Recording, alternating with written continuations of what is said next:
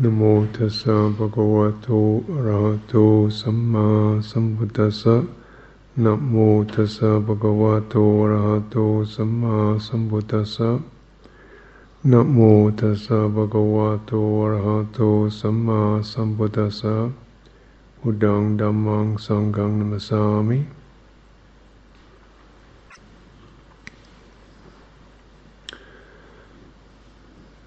So this evening, plain old John became plain old Anagarika John. So it's one way it's a kind of moving into a particular community and a training and monastery and fairly settled and established things, but perhaps the thing to recognise about it's also a personal initiative. You're on your own in a way. You get out there on your own, you make your own commitment, and then if it works, you stay with it. If it doesn't, you leave. So it's always this. What I find personally invigorating is the sense of initiative. They're both useful. The sense of the stability and the steadiness, and the kind of something you can get some reflection from. Having a form and a situation and thing that's got a lot of infrastructure, also a lot of advice, a lot of wisdom built into it. Some very sound virtues in monasteries and in training, and the teachings of the Buddha. So some pretty well-established things, qualities, and that's really essential. Make a commitment to something, but then also that individual. You make your life commitment. That life commitment only can be for a day. But for that moment, you're saying this is what you do. And that particular moving over is always something quite fresh. And people do this, and they take 10 precepts, or take training as a nun or training as a monk. There's this kind of really lovely quality about it, the fact that somebody actually moves over, or they bring themselves to one point on something and go for it, and they leave a whole lot of stuff behind. There's kind of nakedness about it. I think one of the things that one always wants to be on guard against is gradually losing that, getting kind of complacent and or just not really complacent, but just get into a kind of dreariness with it, where it just gets another day and the mind starts mumbling and moaning about bits and pieces and fussing over details and losing, getting caught up in the door handle without opening the door.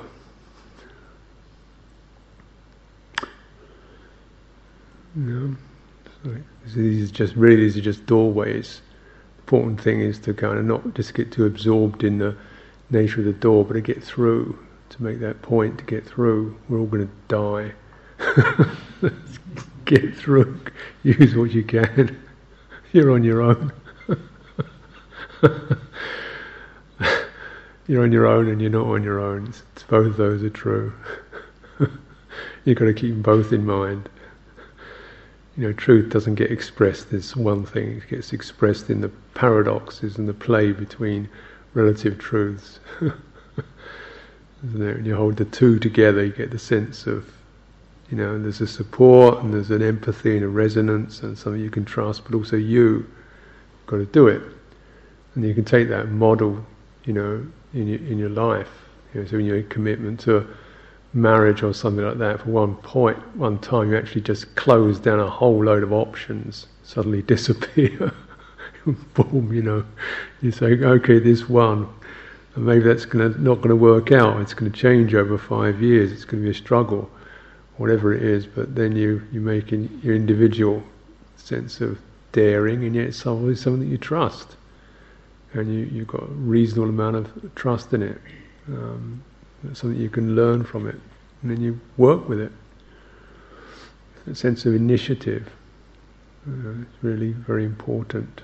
And how it gets lost, It's something over when the whole problem of stability, which on a relative sense is useful because then it's something you can keep coming back to again and again and again. Okay, so it's with your particular person. Okay, she's this, right? I've got to work with this. I've got to work with that.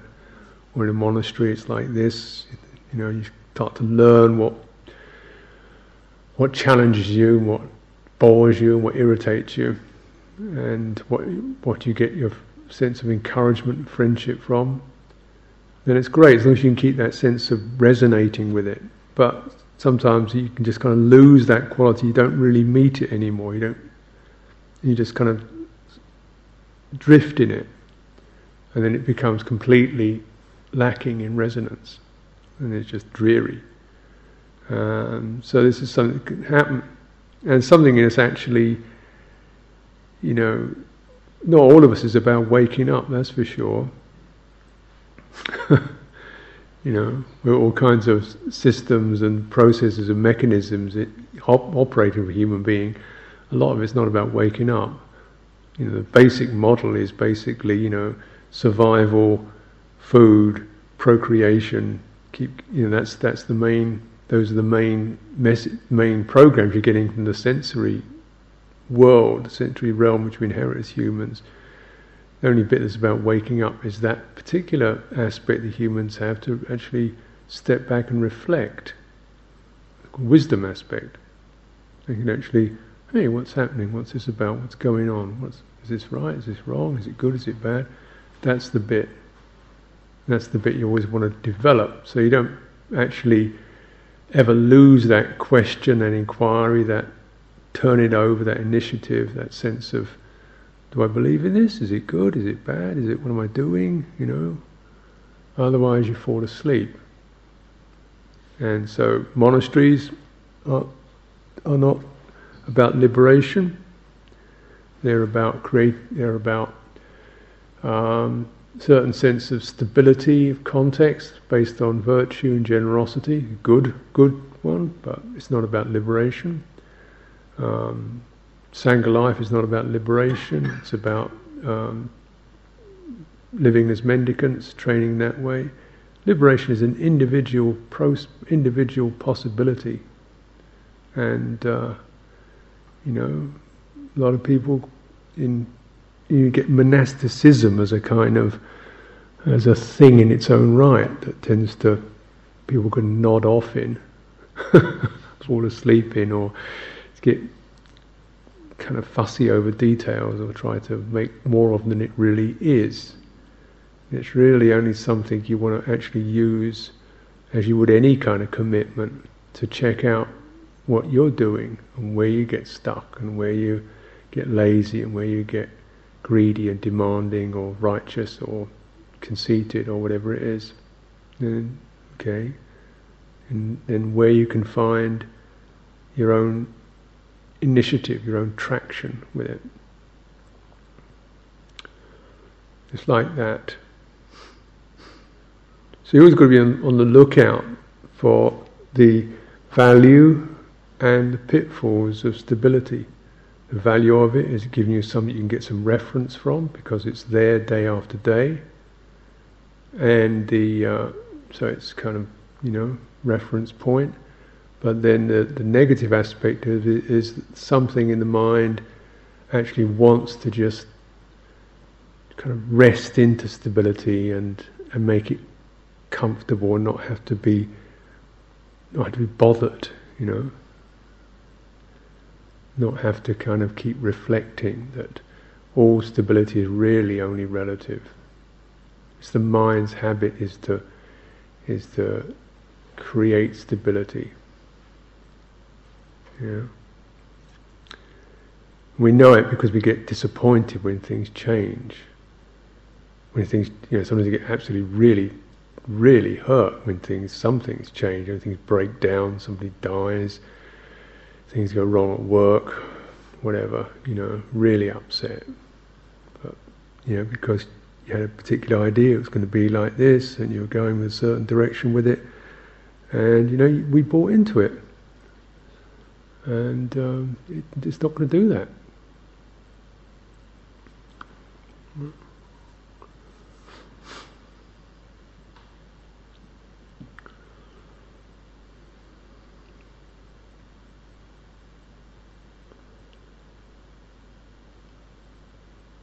And certainly in monasteries, you go through phases of the kind of inspirational beginning it and setting everything up and working from scratch, and some old dumpy building that you start fixing up, and which is kind of fun in a way,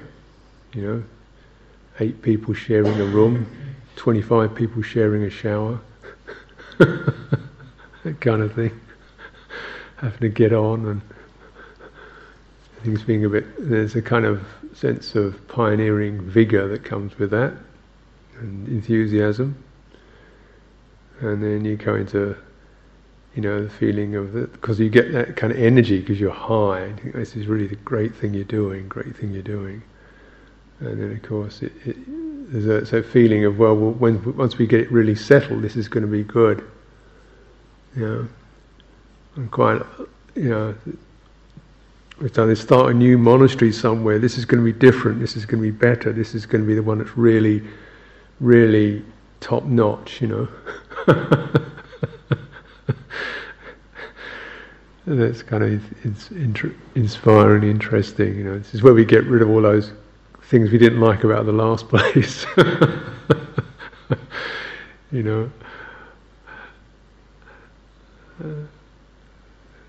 And after 5 years, it's sort of the problems come, and things don't work out the way we wanted them to, or you've got kinds of projects, you're continually snowed under with projects and things you have to work out and sort out, and then you try the best you can to get it going, and then something, the place falls apart. Your project gets knocked out, or you lose your position, or something of that nature. That's pretty much the same with career, isn't it? Really, obviously we start some careers are vocational. You start with this feeling that you really want to do something good and useful, and it's going to bring out the best from you. Then after a while, it gets kind of drudging, and you work and you practice with that, and you make efforts with that, and then you struggle with that, and you build up something, and then it goes wrong.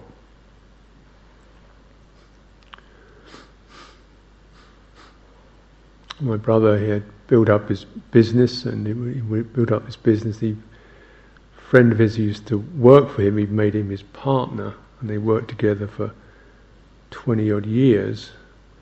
And being a small business, it means you work all the time. It's like 7-day week. He didn't have a holiday, he didn't have a break for 7 years. 7 days a week, 7 years. never a break. And always first one up in the morning, making sure everything is all right. Last person to bed in the evening, making sure everything is all right. Doing the books, doing the accounts, getting things prepared, looking after everybody, all this kind of thing.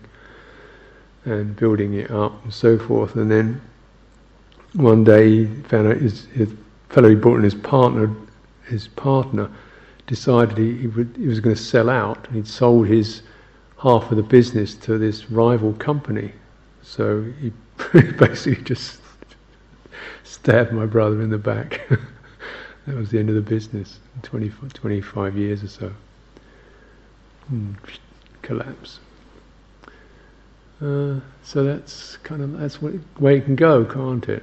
And careers, businesses, in monasteries you can get big quarrels in them, they fall apart, or spirit goes. But then, so none of this stuff, the feeling, I don't deserve it, it shouldn't be this way, it's this, that, but actually, I think the problem is our emotional reactions to things. Because that's what things do. They break up. They get sick and break up. So he's asking about a person, killing themselves, committing suicide, terrible, young person killing themselves. Saying, well, do you think it's because of past karma? This, I said, no, I think he just, just killed himself, got unhappy, depressed. People can kill themselves. That's what kind of thing people can do. Well, do you think he's gone somewhere better? I don't know. All you know is he killed himself. And, somebody's trying to kind of place it or we're still connected in some way, and you can, help him from the other shore. He's gone beyond, and you can just, I don't know about that either. Really, maybe you can. Won't do you any harm. But the feeling is left with is it shouldn't be this way, and it's what should we do about it? And it's not according to the plan, or everybody should live to be, how old do you have to be before death isn't a tragedy? 150?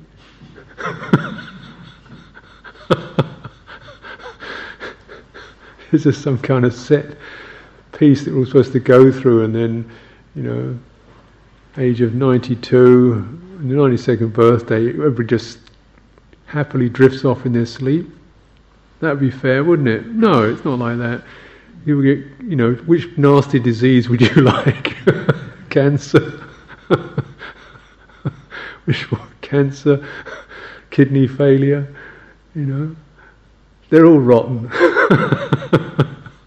They're horrible, as far as I can see. And it's not fair. But it is what happens. And the thing is, it's really our emotional wish for things to be tidy or orderly or neat or progressive or comfortable or appropriate or I'd like to die when all my sorted everything out. I haven't got time to die now. I've still got to fix my house, and no, it just happens.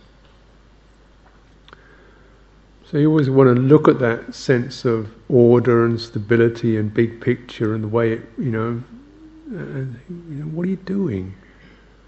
What are you relying upon?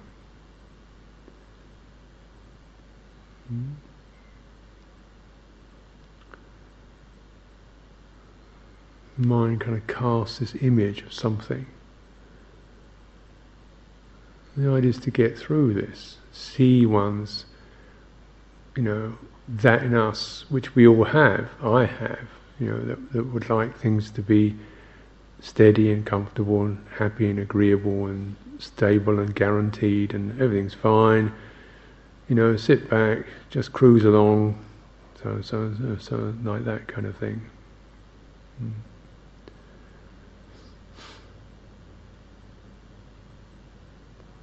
How that weakens us.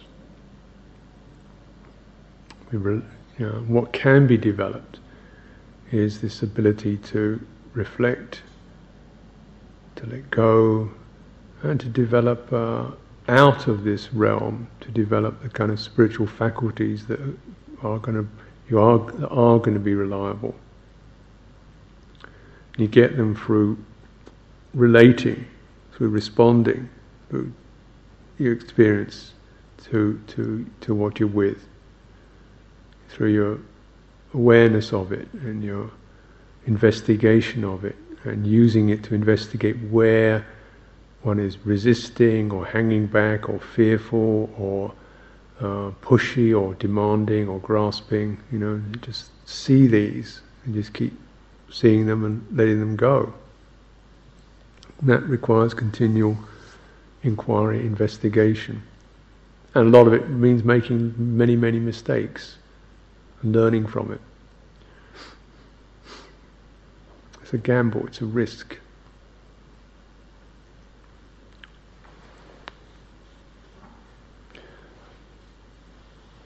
But, this is the chance we have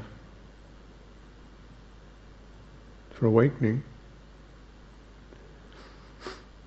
Most of what we're about isn't about that. So you just got this particular faculty, that you can develop. That's one's opportunity. First, it doesn't seem like very much. It's the ability to kind of step back, to be mindful, to witness, to look into. But you build it up, because once you start to purify, the first thing is you purify, you get stable about your sense of morality. And that automatically throws into highlight the places where, you get harsh, verbally harsh, or gossiping, or backbiting, or snappy, or, putting people down. You start to see this, it stands out. Whereas if you don't really take virtue seriously, then it doesn't stand out. If it's kind of, well, I can do the best you can, take it really seriously, because you take it seriously not because you want to just conform to something, but because you really want to see qualities in the human mind, in our minds, that perhaps are not so clear. Often a lot of things are not terribly, really viciously evil. They're just kind of petty-minded, or grumbly, or grasping, or distractive. And you start to really take virtue seriously, and then you get the feedback from it. You see what's unworthy, and you can let go of that, and you can feel the quality of a kind of brightness of mind that's the result of it. This is something that all of us can do. It's a kind of really basic thing. We can all do this, and it does mean, of course, owning up to those strands, those energies that perhaps are unconscious, not deliberate. They're just reflexes or reactions or things we picked up or whatever that really stand out. You can feel the kind of blur of passion, the covetousness, the hanging on, the covetousness, and the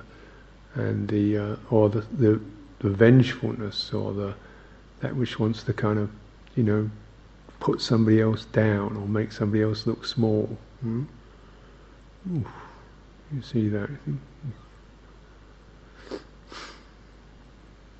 And we can do so. You kind of keep something like that. You see, you look at why it's useful to have a sense of path. Is because you think like something like nibbana or awakening. It's such a big picture, big concept that what is that anyway? Can you get some reflection of something like that? But you can get reflection off of virtue, and you get reflection off of things like renunciation. That is really looking at what you need and measuring it against what you want, and saying, just stay with what you need. Be clear about that. Want, if you follow want, it gets bigger and bigger. If you follow need, it gets smaller. That's the difference between them. Whatever the words are,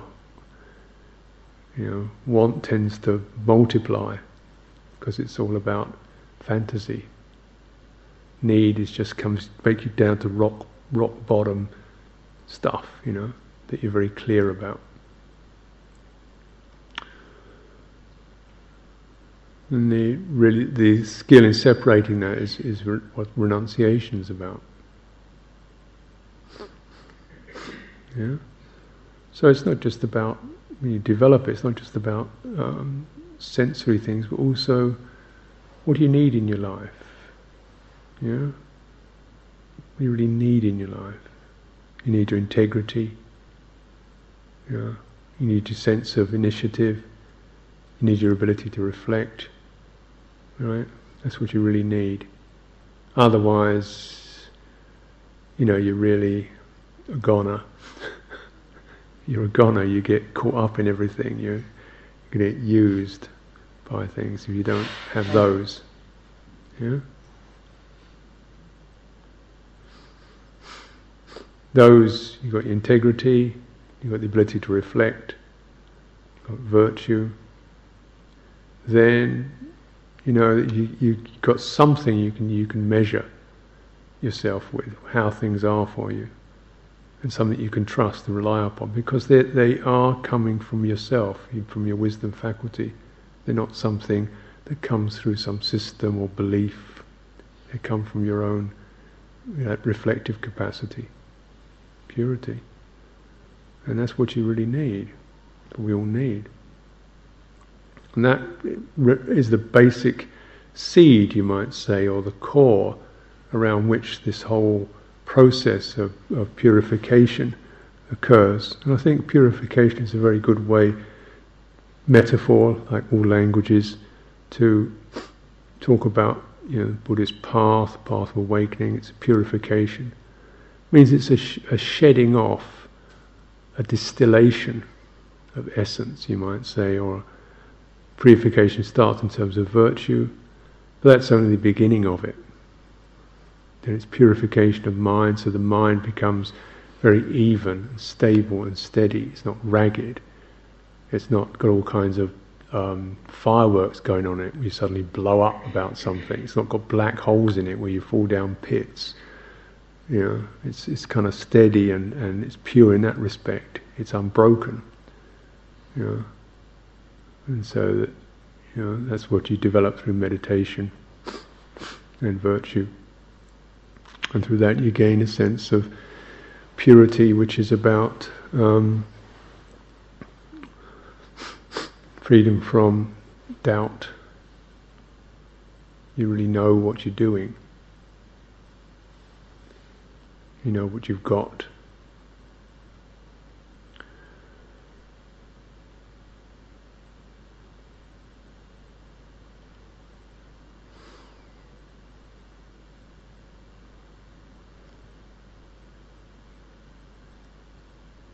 But to become purification, so that there's a purification of the mind, purification in terms of doubt, is you've got to keep checking the things you assume, or our assumptions, how many of them are really valid, true. So purification so that you're not, you know for sure because you checked it out. So that's very important.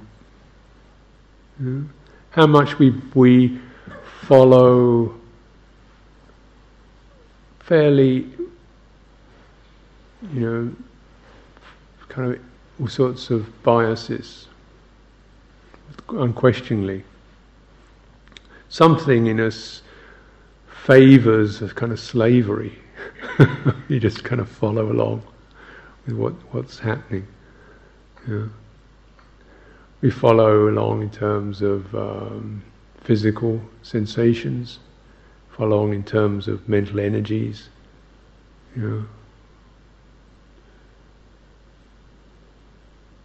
follow along in terms of what seems comfortable or easy. Then check it out. How tired? What's energy about? So sometimes you get a sense of you're feeling a bit tired, and this, that, and the other. So, I don't want this. I notice sometimes I'd be sitting, and my mind might get into some difficult area, about what the future or complexities, and I suddenly feel really sleepy. I feel real need to go to sleep. It's like anaesthetic comes. The nervous system is into something uncomfortable topic of thought I can't manage. I feel this real need to either go to sleep or do something. Get up and do something. It's almost like the system doesn't want to be in the uncomfortable place or be aware of that discomfort. So either go to sleep or get busy. So I just noticed that. Where did that one come from? And they're all completely they sound so justifiable. They all sound so they're so convincing. I really get the feeling of sleepiness, dullness, or it says, it's enough for today, or I better get up and do something.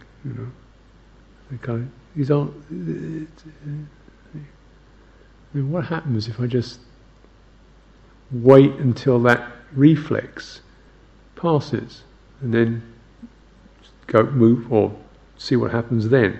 Just wait till that reflex passes, see what happens then.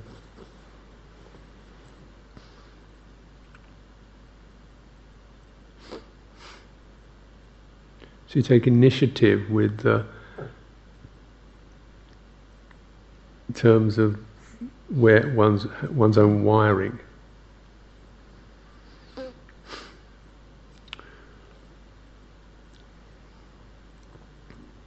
And in meditation you take initiative. Meditation again is something where you can get really sleepy.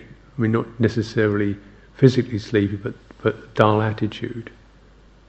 It can be like a comforter, just sit in something that you're familiar with, and and you get that kind of sense of, meditate for an hour or hour and a half or whatever, and it becomes another piece of ritual.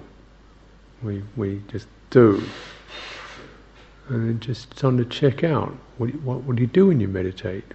What do you mean by meditate? What do you expect? Does it have to be quiet?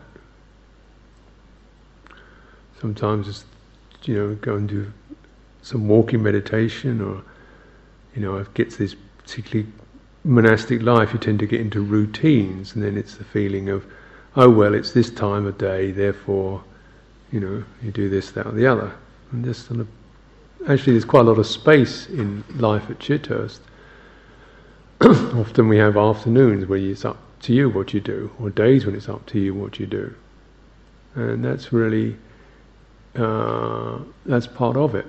And there are routines, but actually there are big, big gaps. And then what do you want to do with that? Where do you go? Where do I go? So I can be a kind of workaholic, go into doing my duties and working, planning, or, something else.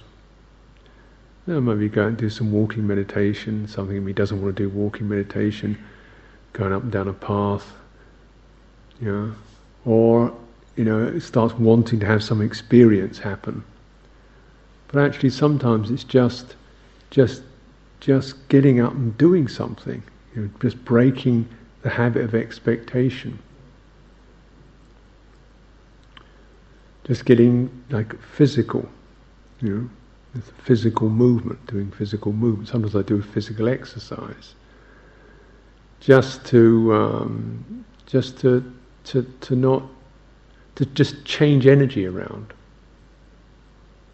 change the energy around. When it gets stale, gets humdrum, the mind starts to go into another day, and start looking at clocks and think of times, then break it up. Take initiative. You take initiative even within a meditation theme, like mindfulness of breathing, where you can get kind of, quite dull with. But then you start to check out when you're doing mindfulness of breathing, where is the breathing?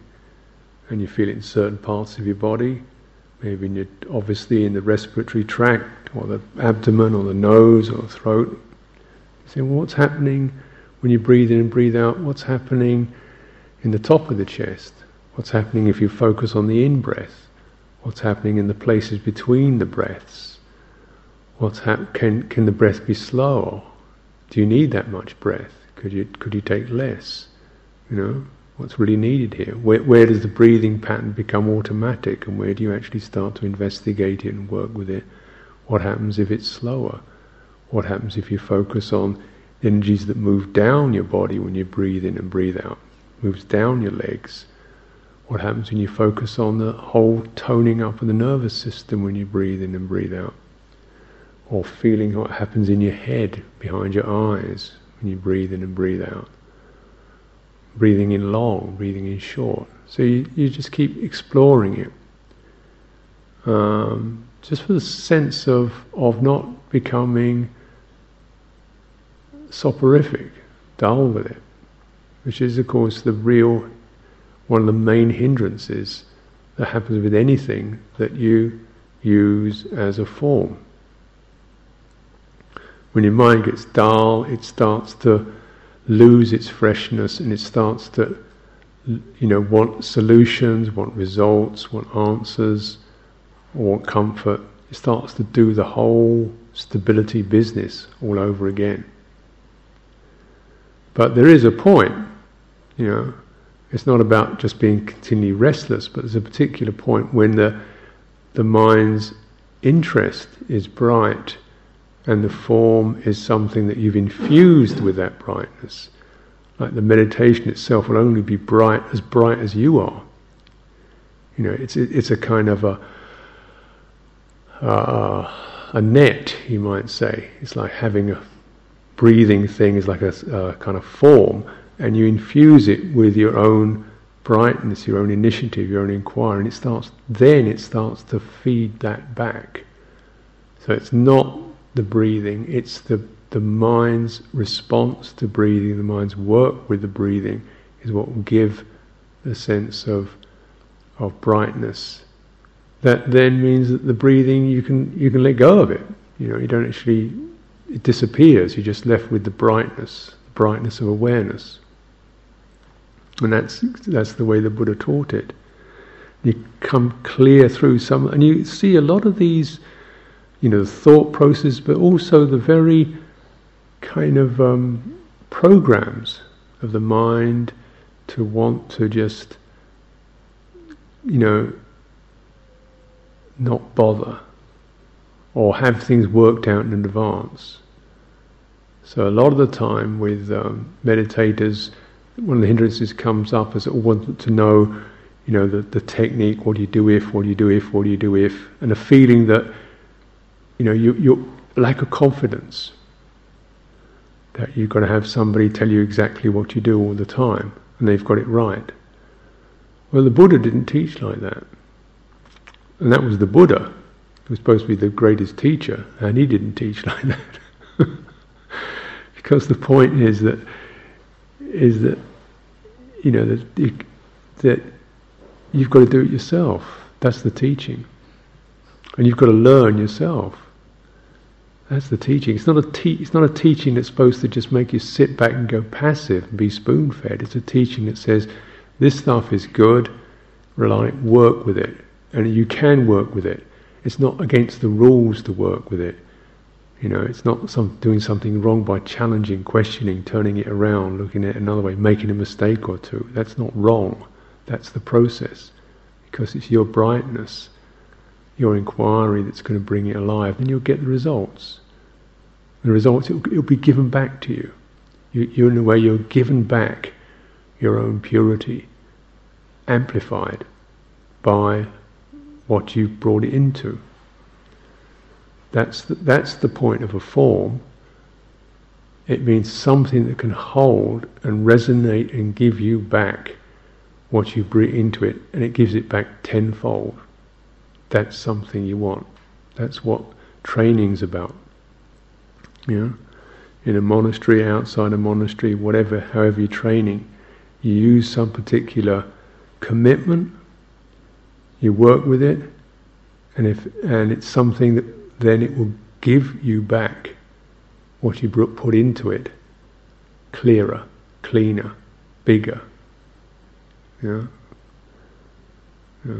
it will clean out some of the kind of assumptions or the pettiness or the small bits, the fussing over details or the doubt or the need for security. It will bring it back to you, and then you can let go of it. When I say let go of it, doesn't mean it doesn't exist. It's this kind of phrase that's sometimes used in the suttas to describe the awakened one as someone who, in the presence of earth, air, fire, water, boundless space, boundless consciousness, sphere of nothingness, is in that, but not percipient of it. That is, it doesn't, you're both in it but not being affected by it. You're in it and yet not of it. So it's not, you're not going somewhere else, but what you're aware of, what your awareness is attuned to, is its own purity within the form, the convention, the tradition, the system, the technique, the relationship. You're aware of your own purity, amplified, consummated, and given back.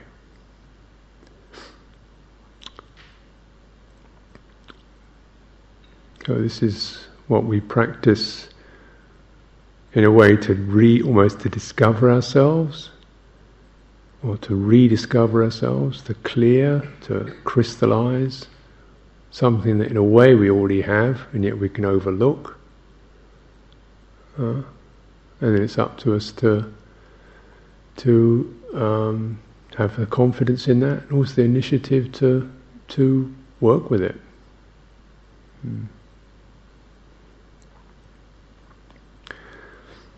So, offer this for your reflection.